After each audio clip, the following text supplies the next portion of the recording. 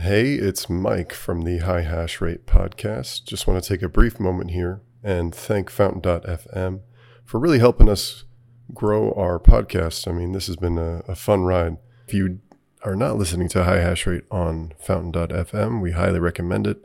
You can stack sats by listening to your favorite podcasts. So if you're not a Fountain, head on down and download Fountain.fm today. So data can be art. Yeah, I mean, It's deep. art is always going to contain data. Otherwise, it's meaningful. Right. It contains a lot of information. Art is probably the most either data dense or data empty, because nobody can agree what's art, especially not now anymore. So what for you might be just a piece of fruit, for someone else might be a beautiful art piece. Hey everybody, this is the High Hash Rate podcast. I'm Mike. And I'm Dan. And this podcast is just two plebs getting high and talking about Bitcoin, life, and the absurdity of the fiat world. Our guests don't necessarily get high with us, and you don't have to either. But it helps.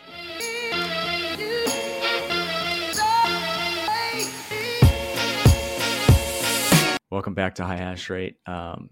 To some of you will be relieved to know that we've taken away Mike's introduction privileges until he gets his act together. But today we're speaking with Pedro, who is he's kind of the creator, the producer, the mind behind the Anatomy of Bitcoin, which is it's actually an open source film on the Bitcoin protocol, and they create a lot of good content, a lot of good videos. So definitely check that out, man. But Pedro, how's it going? It's been pretty good. Thank you so much for having me. It's a great pleasure to be here, finally speaking with both of you. Pedro, like where are you at in the world right now? I don't know if you want to speak specific location, but just kind of wondering where you're coming from. What's your situation these days?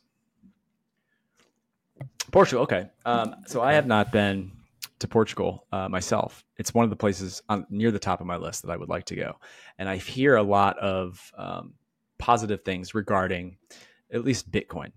And it's, the way the government looks at it, the way it's used in Portugal. But I was hoping that you could give us a bit of a rundown on what the scene is like there. I think in terms of the government part is no different. It's there's a lot of talk, but on the ground you don't really see it as a Bitcoiner. I guess people are as friendly towards Bitcoin as any other in any other country. I don't think anybody outside of Bitcoin is really aware of that, of the importance or the relevance of those laws, or even the inexistence of laws, because sometimes it's just like people have not written the rules yet. It doesn't mean that it's going to be like this forever.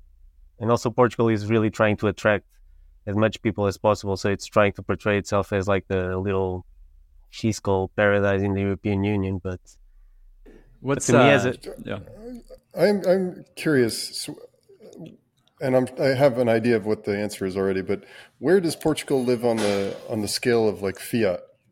Like how deep is it into that world, or is it turning into clown world, or is it not noticed? Or I think is probably from all the metrics that we've come to measure the performance of countries in the last couple of years, I think it would be ranking pretty low. This legislation or lack of legislation is not necessarily friendly towards Bitcoin. It's just like trying to bring more capital in, trying to attract. Like we have a lot of people coming from other places. Portugal is a little bit like Florida in the US. A lot of people are moving out of the cities in general, at least the people that can afford it. I think everybody's trying to go in a more localized way. When I look at the news, international news, especially regarding Spain, it seems like a lot of instability going on in Spain right now. Is any of that affecting Portugal? Is that spilling over politically, economically? How's that? How are you guys dealing with just the broader instability in Europe? I think it's doing fairly well, but I also live in my little bubble, so I don't know. It's weird to see Portugal now because there's so much foreign influence in Portugal right now. the other day I was in the street and seeing MetLife insurance, a car with MetLife insurance. This is not a company that used to operate in Portugal. Uh, uh, Half the real estate is catered towards the French market. The experience is all catered towards the American market. Then we have the Germans that kind of do their thing, and then for the people in Portugal that actually have some money. But then there's the whole other side of Portugal that is experience what a lot of other countries are experiencing. So it's hard to say. It's like you see it in the news, then you see that it might affect you, but then you also go around and you don't see it affecting, but you also maybe you're just looking in the wrong places. Or Right. Have you made it down to Madeira? I'm planning to, but I haven't been there. Cool. What's your background? Like what's your day job, or what did you study in school? Kind of leading up to what you're doing now. Is it any of it related?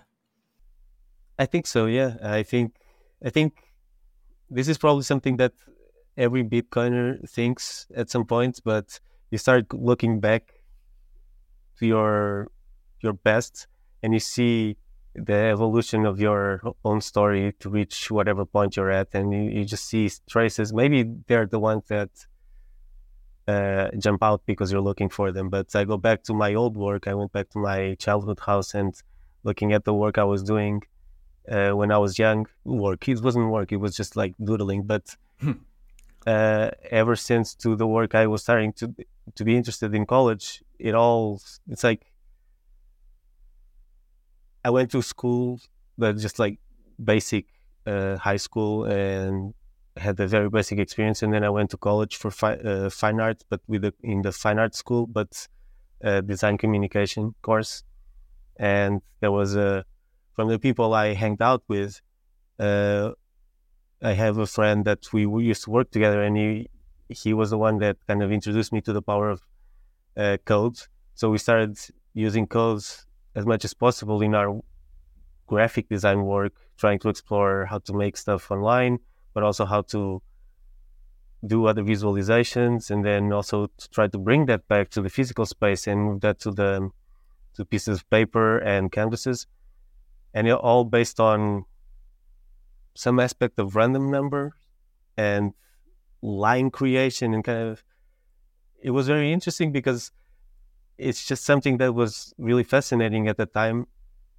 And it wasn't even, I was also just a part of a trend. It's not something that I was creating myself, but there was I think an idea, a fascination over randomness at the time.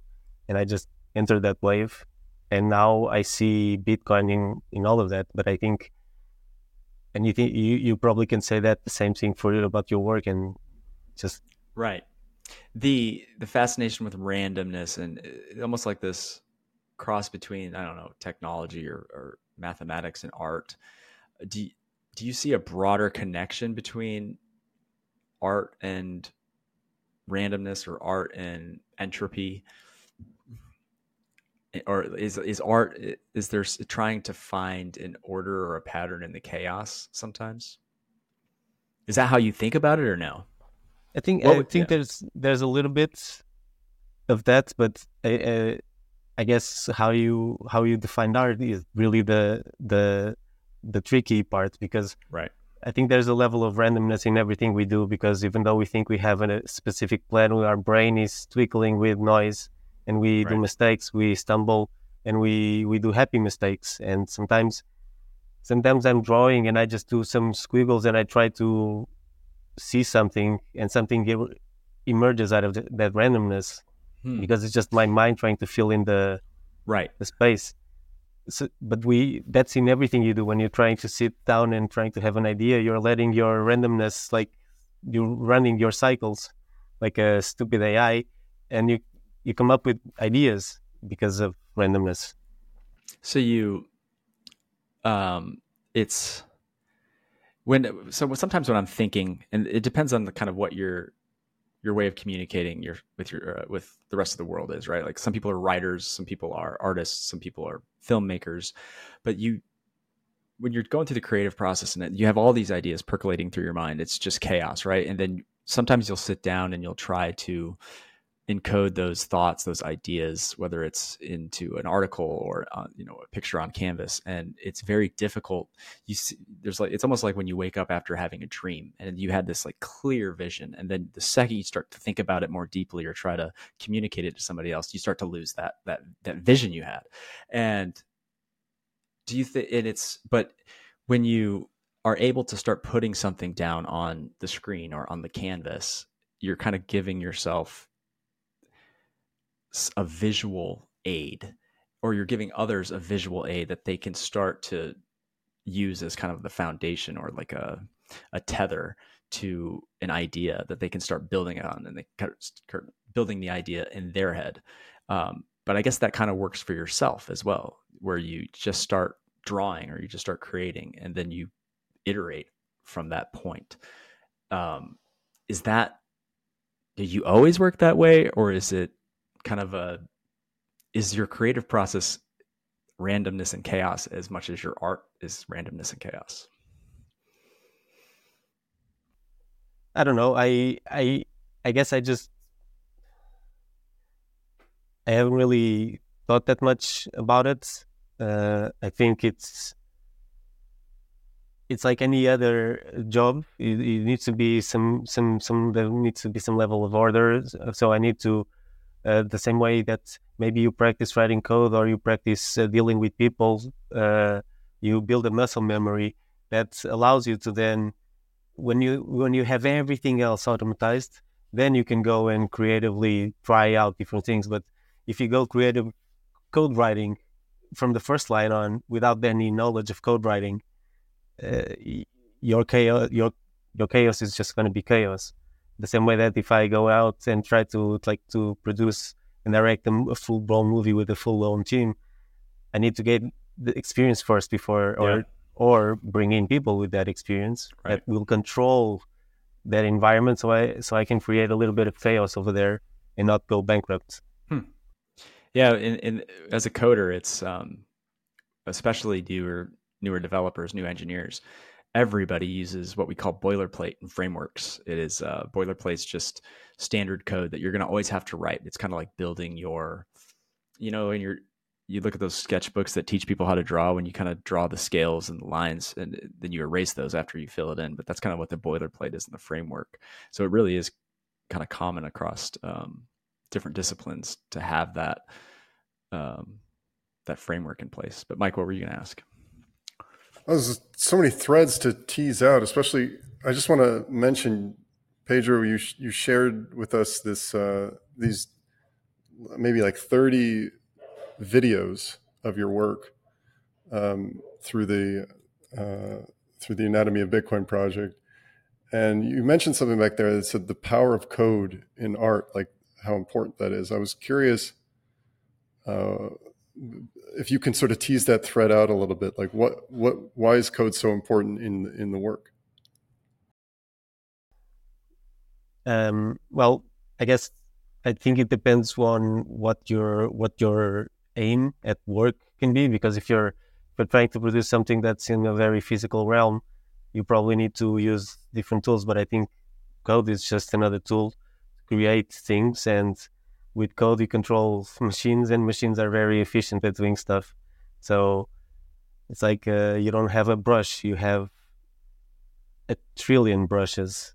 If you know how to push the bits, you know how to control the color of the LEDs of the LED on the screens, then you can create the images. And these days the tools are so easy. Anybody can be a filmmaker. The cameras are affordable. You can organize online with screenwriters and everybody. So with code, you can automate as much as possible, and that's just efficient. What I'm noticing about your work is, and I think for the visual part, I think we'll throw some of this up, if you're okay with it. We'll throw some of this up on the YouTube release of this, just so we can get sort of maybe the whole episode will just be these clips that you've released, just going. but the the thing that makes me think about is that what this work is doing, and basically we're seeing like a black background with these, you know, 3D gray blocks, or a variety of different sort of graphical elements coming together and demonstrating what the Bitcoin blockchain looks like. Right? Am I Well, am at I least sort of getting? as interpreted by the code generated that. So that's one way of looking at the data. I think it's the most accurate way, only because it was made from the data itself, and it's at least it's portraying that it went bit by bit and constructed those objects, and those objects were segmented and laid out in space based on Bitcoin rules. So it's almost like you have Bitcoin Core and the Bitcoin Visualizer. This would be you inject Bitcoin data and it comes out geometry where so data can be art. Yeah, I mean, it's deep. art is always going to have contained data, otherwise it's meaningful. Right, it contains a lot of information. Art is probably the most either data dense or data empty, because nobody can agree what's art, especially not now anymore. So what for you might be just a piece of fruit, for someone else might be a beautiful art piece. What my question is, and maybe you don't know this, maybe this just is a byproduct of what you create, but how are you able to attach or create emotional or an emotional reaction or an emotional vibe to art that is based on data and a technology protocol? But it does, like when you watch some of the little clips that you make, there is an emotional reaction that you have to it. It's just the way it's presented, and it's like you said, this is just data. This is just the way a protocol works, kind of coming together on a visualization on a screen, but it evokes emotion. Thank you so much. That's exactly the goal. But I'll tell you that I think it's two chips. One is formally it's mimicking movies and films that you already seen and you already have an emotional connection towards. Yes.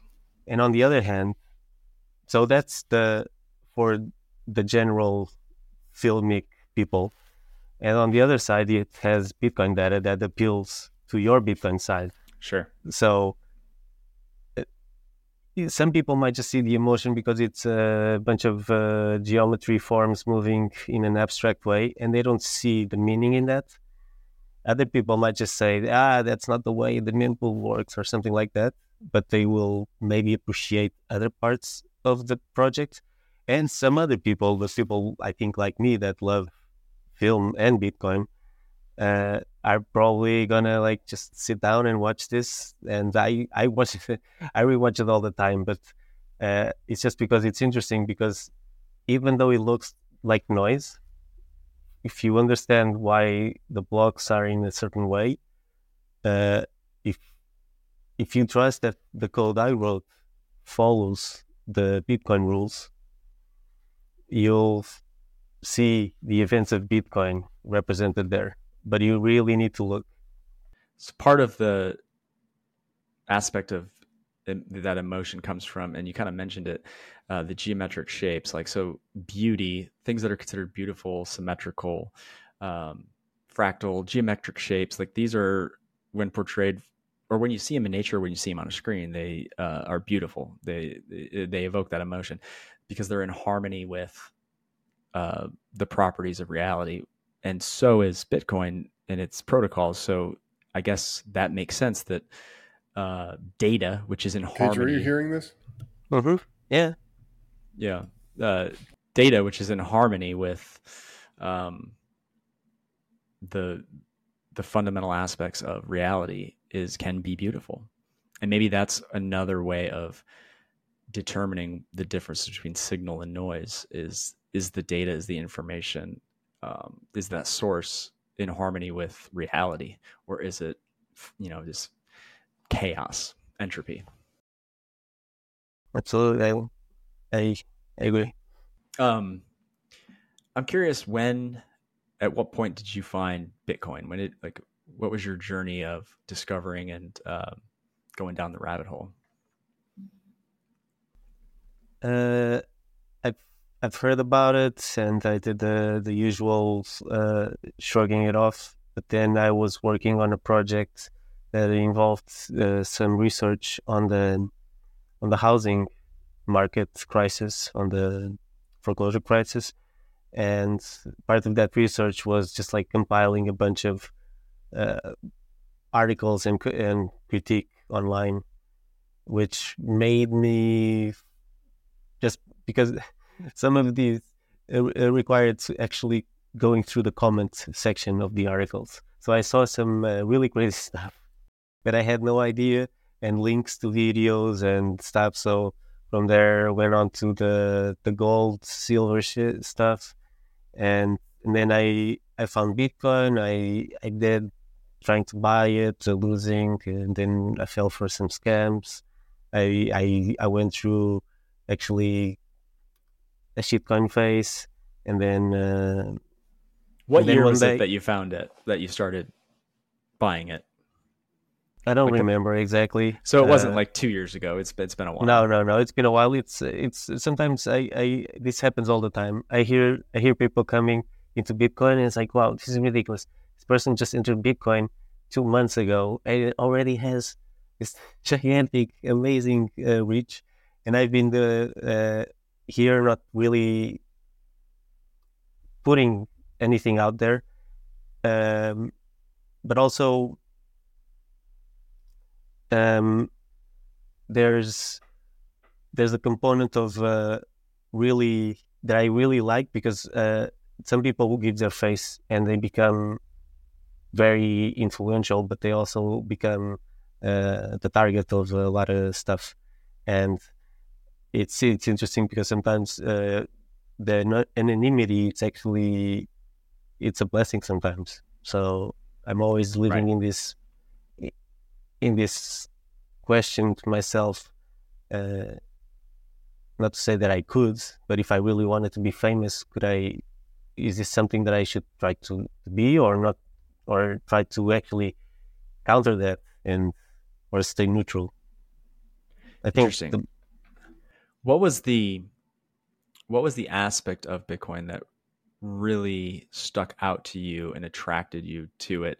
For some people, it's just number go up, right? And that at least gets you interested in it and gets you buying it. But what was the aspect of it that really kind of like rocked you, and you're like, oh, this is something where you kind of realize this is going to be very important, and I got to really study this more and make this a bigger part of my life?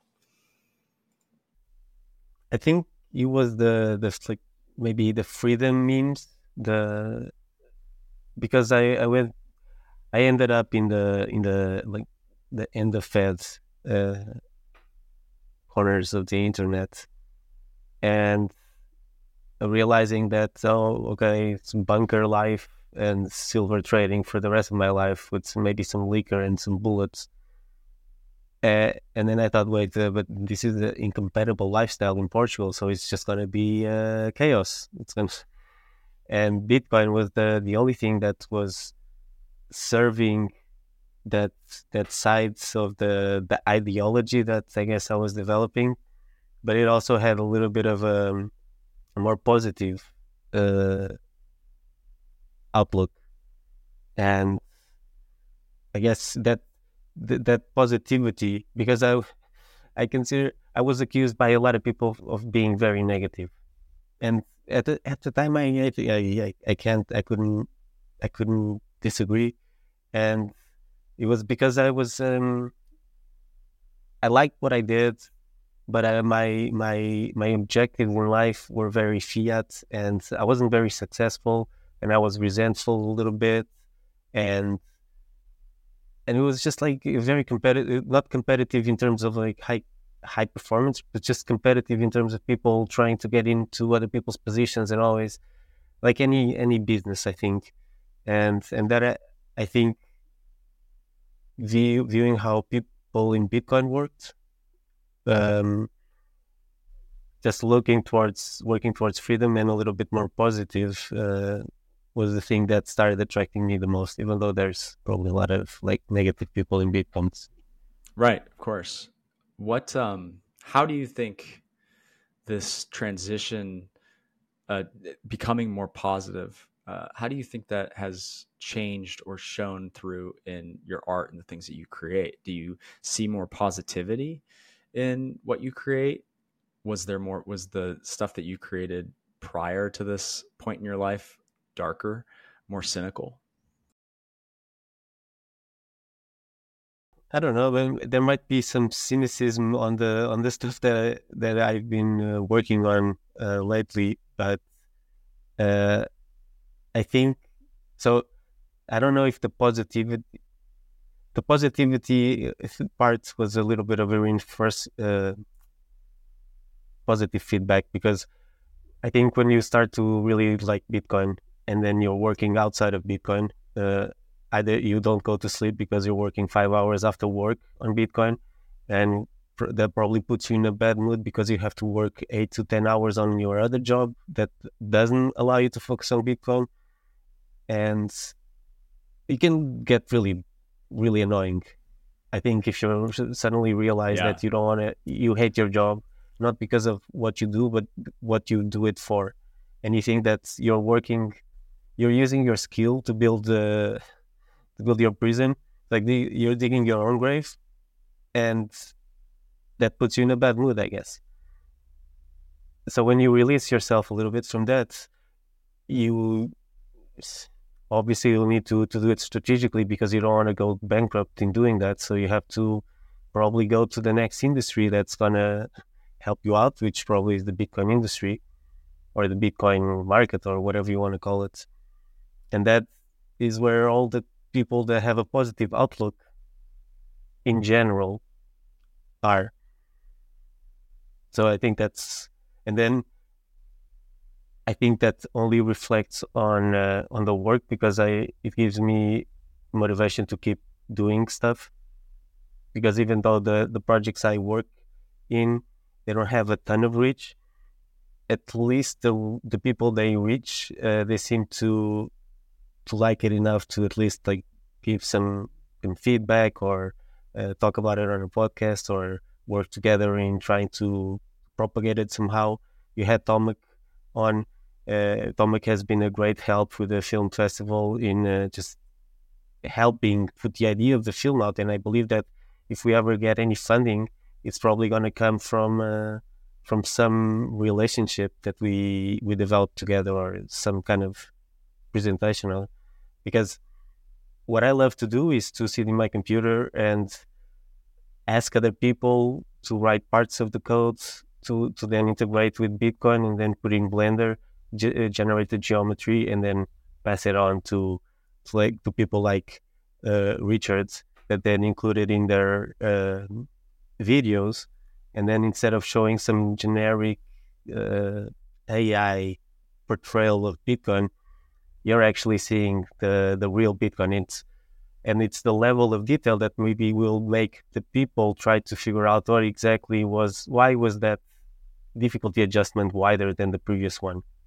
And then maybe, that's at the end of the chain. Maybe that was when China banned mining. And because if you base it on real data, that data is meaningful for somebody somewhere at some point. Yeah, people, when they first see it, they don't know what they're looking at, but it's the nature of it makes them curious and want to look harder and deeper and want to know more. I think you pointed out something that's just so important about your work, is that you are basically communicating visually to people who, like myself, a layman person who I could read, doesn't matter how many lines of code I could read. I wouldn't understand a single lick of it. And I can look at your work and I see Bitcoin like working in front of me. And it's so cool. But I think if you gave yourself the chance, you would understand the code. You might not. So you might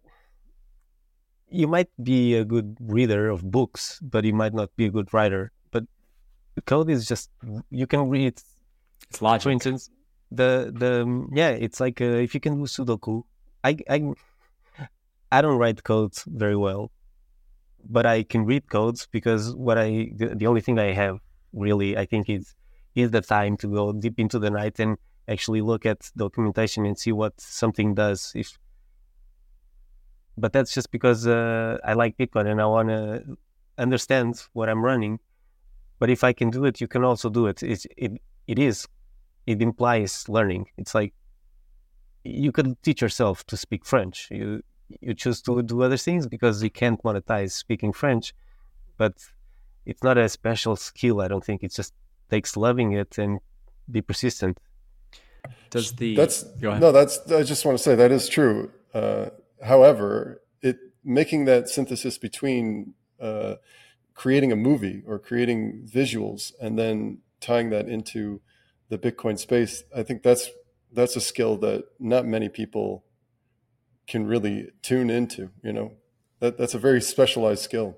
Hopefully, this project aims at making that more available, in making all these files open source, so you can actually, as a filmmaker that's interested in maybe 3D generated graphics, you can go and tweak the codes to adapt this to your vision of Bitcoin.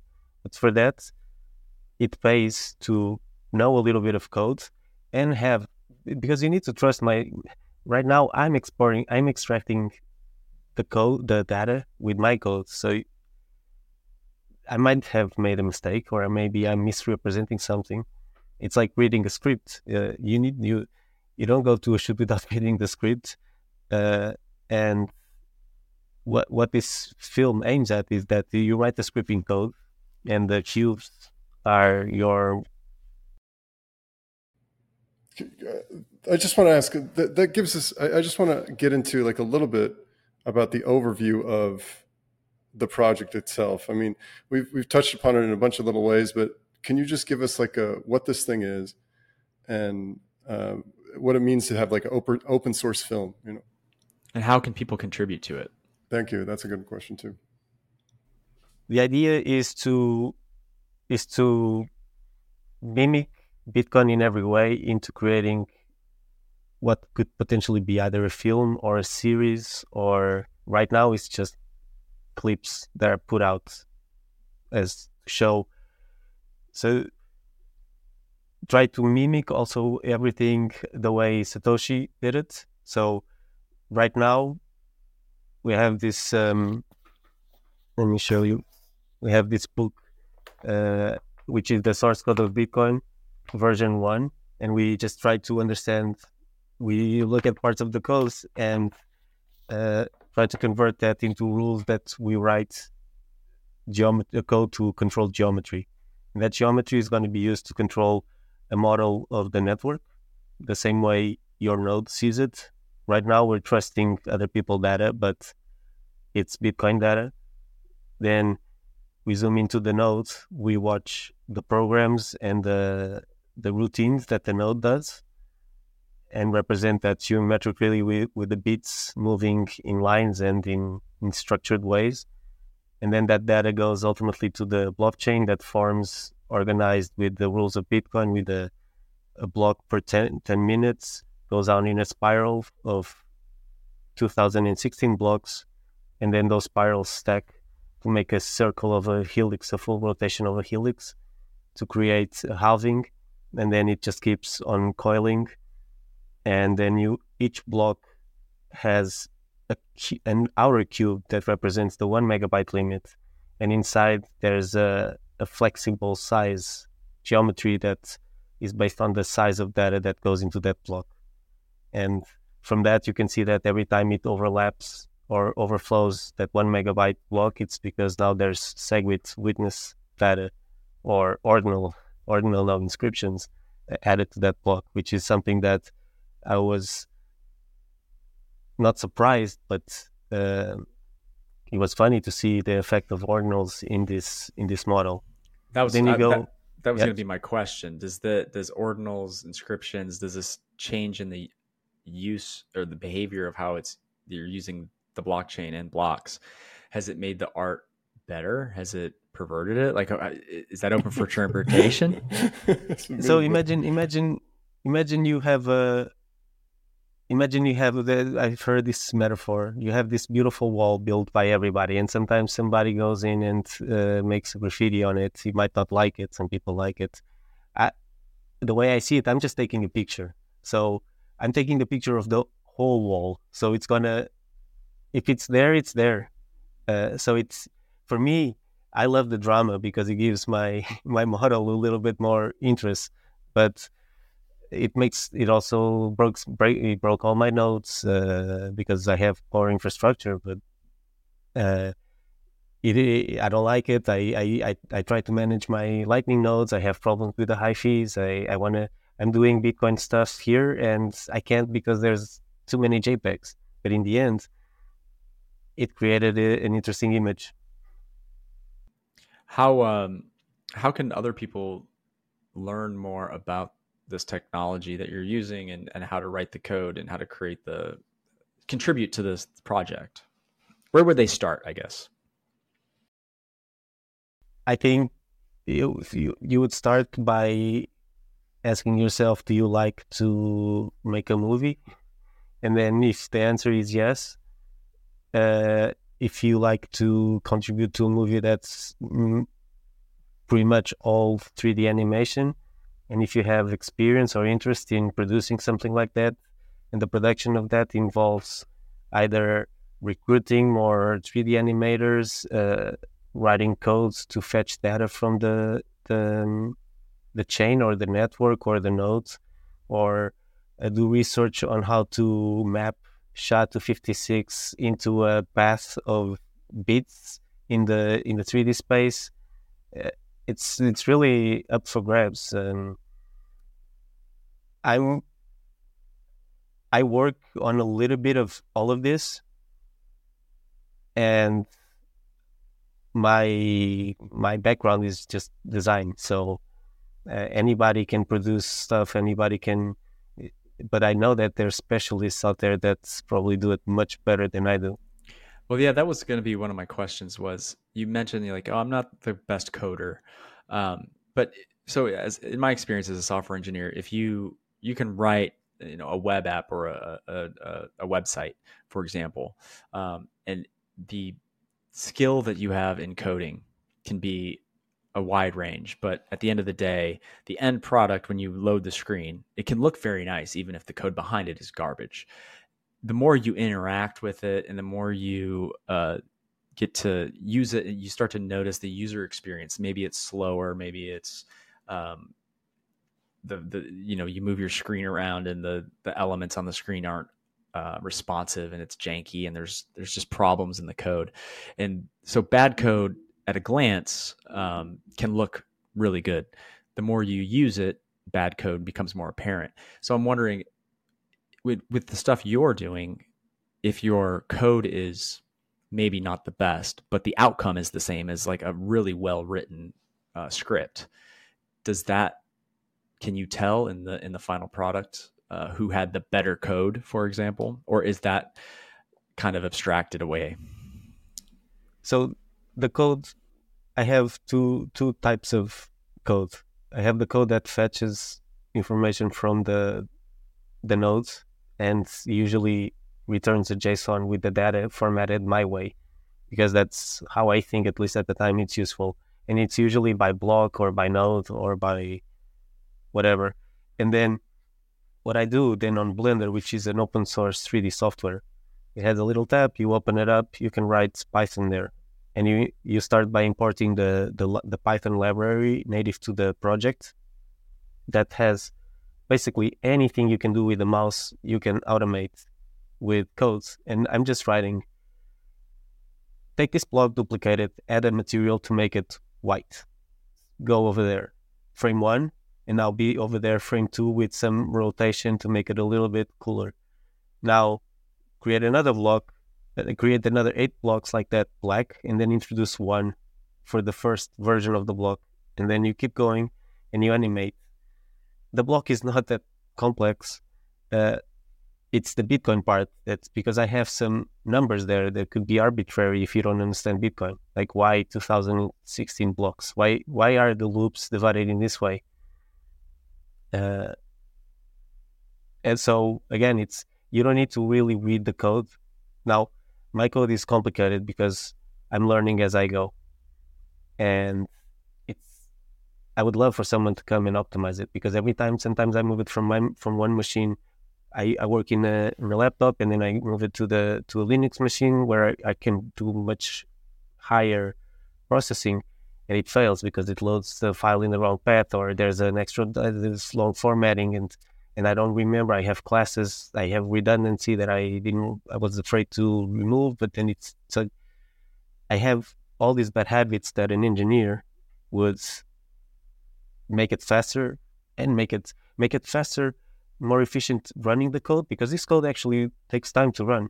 I just rebuilt the blockchain recently, and it took 3 days to take the data from I need to go and take the data back, update my data, my index, and then run each block, position it. And at some point, the blocks, they have a lot of geometry. They're not just like, I try to simplify as much as possible, but at the end, you have a lot of data in one single scene because I'm trying to map everything. But this is just a convoluted way to say that the code is not that complex. You can. It's the syntax, probably not the syntax, but the overall structuring of the program that is not very, very good. Do you have a? You said you were a fine arts student or fine arts major. Well, I was a communication design student, but it's in a fine arts school, which gave me a little. It influenced me a little bit towards more of the intellectual side of the fine arts, like academia, because I had friends that went to other schools and it was more market driven, which was better in a way, but also didn't give them a little bit more of the heady philosophical outlook. At least not in school. They still got it, but they had to go out to look themselves. Yeah, how did you how does that sort of art background tie into your discovery of Bitcoin? I was curious about the discovery of it. I think it's I was very lucky because my father had the background in architecture. I'm the youngest. That's my father's old metal ruler that just fell. I'm the youngest of a big group of siblings. Some of them very connected to the art world and the architectural world, and somehow also to the political and the fiat world. So I'm just very lucky that I was exposed to a wide range of things. But the thing that marked me the most was just art in general, starting with the really classical stuff that my father showed me and pushed me a lot, and then going to fine art school and basically the big rejection of all of that, like a gigantic swing. And I think I was always accused of being very impressionable, very easy to influence, and I agree and I embrace it because I've made a lot of changes, and I've been very lucky that none of my changes were fatal, and I'm here now and it's not that bad. So, but yeah, I think it also, I was just going to say that it also allows me to then listen to conversations like the ones you have in this podcast and actually be open to them. But because there's I think great movements start with philosophers that then write stuff that then other people pick up and write music, and other people write poetry, blah, blah, blah. And the chain goes down until now. I think the logical step for anybody to do a film about Bitcoin is to take the Bitcoin data and animate it in a film form. Yeah. It's just so obvious. I think when a lot of people first hear about or they first start learning about Bitcoin, maybe it's boring outside of the price action, right? Because it's just this, at the surface, very complicated code, this computer software that it's like, I don't understand this. Like, I got all these scripts, all this Merkle trees, cryptography. It's very hard to wrap your mind around if you don't have that kind of background and that kind of training. But it seems like if we mentioned this in previous podcasts, like, it doesn't matter where you're approaching Bitcoin from what perspective, right? Like, you can use your perspective to learn about it. And what you're doing is using a passion for art and design and communication through art and design, and technology, and film. And by incorporating that, Bitcoin into your work, right? Like, this is how you are learning about Bitcoin. I mean, you were learning it at a very intimate, very deep level by approaching it from your perspective, from your expertise, from the way you understand the world, because Bitcoin is part of the world. It is part of the properties of reality. So you can approach it and learn about it from any perspective. And I think that this is for people who are artists or less maybe technically inclined, at least in their own mind. It sounds like you can find pretty quickly that that's not the case, because now you're coding. You went to school for art and now you're coding. But I think there's a fair amount of people that are interested in codes and Sure. and art. And for instance, I talked recently to Fractal Encrypt, and he has not only interest but some control over codes. I don't know to which extent, but from what he explained, it maybe even more than me. No offense if it's like a lot more than me. But in the end, I think we're all just doing what we are meant to do once we move on to working for Bitcoin, which is take everything you learned and say, how can I not have wasted any time of my life, and apply every single thing that I learned in school, in kindergarten, in college, in my first year of my job, my fifth, my 10th year doing stuff. And how can you apply it?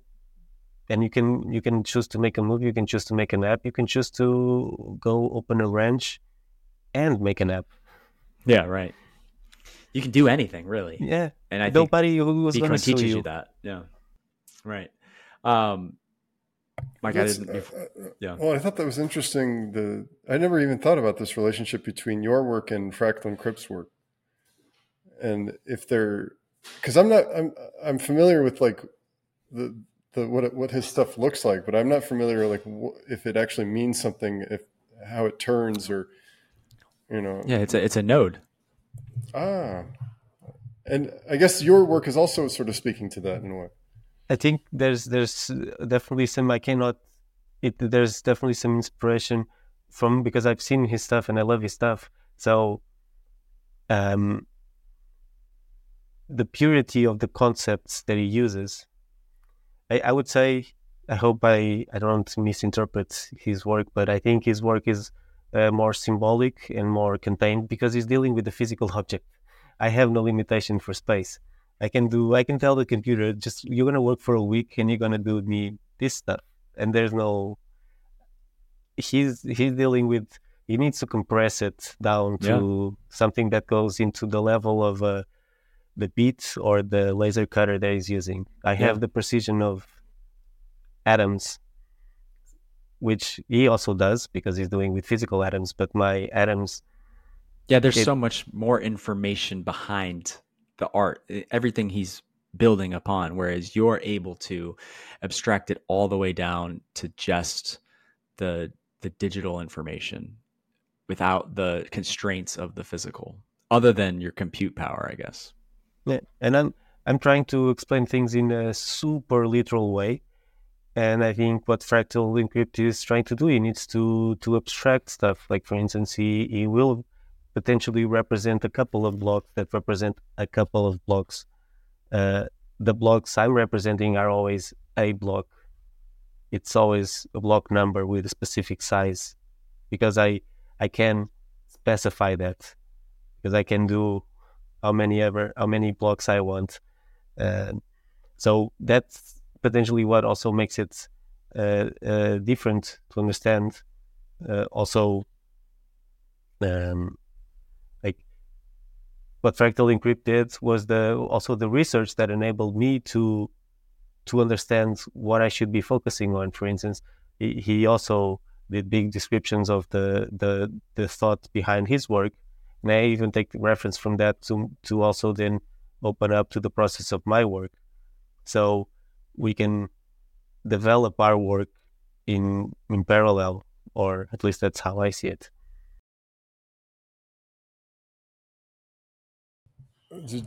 Dan, did you have it? Because I want to hop in something else, but No, go ahead. I was gonna ask him to shill where you can find him, but I was a little bit curious as to the trajectory of this anatomy of a Bitcoin project, sort of where you see the vision going. When I first started, I thought that I'm gonna have a full movie on Netflix in a year, and it's been 3 years, and I've realized that I don't even have the power in my computer to actually render the UTXO set along in the same file as the blockchain. So I'm learning that also the market is a lot more resistant to new ideas than I estimated. Not new ideas, my ideas at least. And it's very hard to sell stuff in to a crowd that's being yelled at from all sides about Bitcoin and everything else. So who knows where this goes? I work on it, and anybody can work on it if you see any interest, and if you go out and look at the images that were generated, and if you agree with them, and if you think that you yourself want to have a film that you can watch with your family or with your friends, you can either send money, which will be used to hire other people and maybe to pay render times and other stuff, or you can just reach out and we can create a timeline and say, hey, we're gonna try to pitch it to these people and try to pitch it to that people. And then there's people that have already done that. So I really appreciate everybody that's contributed somehow to the project. But the goal would be to at some point get somebody to actually put some real money that can be, maybe you can have someone producing it for real, like taking money and paying some animators and a writer to actually, who's going to write. There's going to be ideally a voiceover that explains a little bit, so it's not all completely mysterious. That's text that needs to be written by a Bitcoiner. It needs to be then recorded, the voiceover, and it needs to be edited and even directed. Like, you need to control the camera as much in the 3D space as you do in the. There's lighting, there's emotion and ambience that takes some real filmmaker to make. I'm just following YouTube videos of people that say, hey, if you do this, you create this idea, this sensation, and but yeah. Well, if you're a software engineer, we will have your GitHub link in the show notes so they can look at the code and see how they can help optimize it. And we'll have your socials and some of the other relevant links in there. But before we go, just wanted to give you an opportunity to, I guess, shill your, like, where people can find you, where you kind of want to emphasize the first, introduction into this project, and where you would send people. I would go to anatomyofbitcoin.com. That's where all the projects are, and there's also some supporting research about it. And yeah, consider donating either publicly or anonymously. And just think that you talk a lot about film in this podcast, and I always keep thinking that the fiat films will always have funding, because their message is so important to keep the fiat culture alive, that the fiat will fund. Like, those studios will get the loans, those studios will get the whatever subsidies, at some point they will be granted money directly from the treasury. Maybe not in America, but in other countries. CIA is behind films. The same thing needs to happen in Bitcoin. Maybe not for this project, but if someone needs some people will have to pony up some money at some point. That's a very good point, Pedro. Very good point. It's true that the Bitcoin films of the future, I think, have to be financed by Bitcoiners, of course. If you can't be opposed to fiat art and not throw. If you have a bunch of Bitcoin, it needs to be thrown around. Otherwise, the starving artist will starve. They will starve. Just before, we have a little bit of time left, but just before we go, is there anything you wanted to touch on today, that we didn't touch on, or is there anything you've been thinking about recently that you wanted to bring up before we wrap up? And if you don't, then that's okay too. Well, I can, if you don't mind, I can talk a little bit about a different project that I've been working on that's Please related. So I went to a Bitcoin conference in Azores, and I met up with another Bitcoiner that's also Portuguese, and we worked together on this project that emerged from that meeting in a Bitcoin conference in the middle of an island, not Madeira, but even smaller. And it's called the project is called Chain Duel, which is this duel of chains. It mimics the snake game, and the goal is you have a LNURL, you deposit money, the other opponent deposit money, you play this game. The rewards equal sets that you steal from the other player. The longer your chain grows, the more sets you steal from your other player. The game ends, you double or nothing, or you take the Bitcoin out. And we've been taking this to conferences, and it's been really, really well received by Bitcoiners. And now we're working on implementing a bunch of new features, like instead of paying a LNURL, you pay a Nostr Zap, and it records this on Nostr. It also captures the image of the player. So now you can have games competing for sets. And sometimes you go to a big amount of sets. There was a tournament in Riga with 800,000 sets. And in, where was it? In Lugano, there was also a big tournament. And we were moving this around in the conference circles, and it creates a really nice atmosphere, because what I've learned is I've seen a lot of people use Bitcoin, paying a lot of big names that don't even carry Lightning wallets, that have to download the Lightning wallet to play the game, kids beating adults for a big amount of sets. Their first sets have been earned playing this game. And it also takes all the rules of Bitcoin and applies it to the snake game, and brands the whole experience with Bitcoin scene stuff. So it's a way to interactively understand Bitcoin, because the rules of Bitcoin are also present in the rules of the game, because you're growing your chain, you're trying to capture the Coinbase, the next block is on a random position, and then you're competing for the longest chain. The goal of the game is always the longest chain steals the most. And it's really fun. And if you ever see it in a conference, or if you run a meetup in a bar and you want to play it there, we've had a couple of tries like that, and it's been really successful. Nice. Well, thanks for coming on and talk to us today.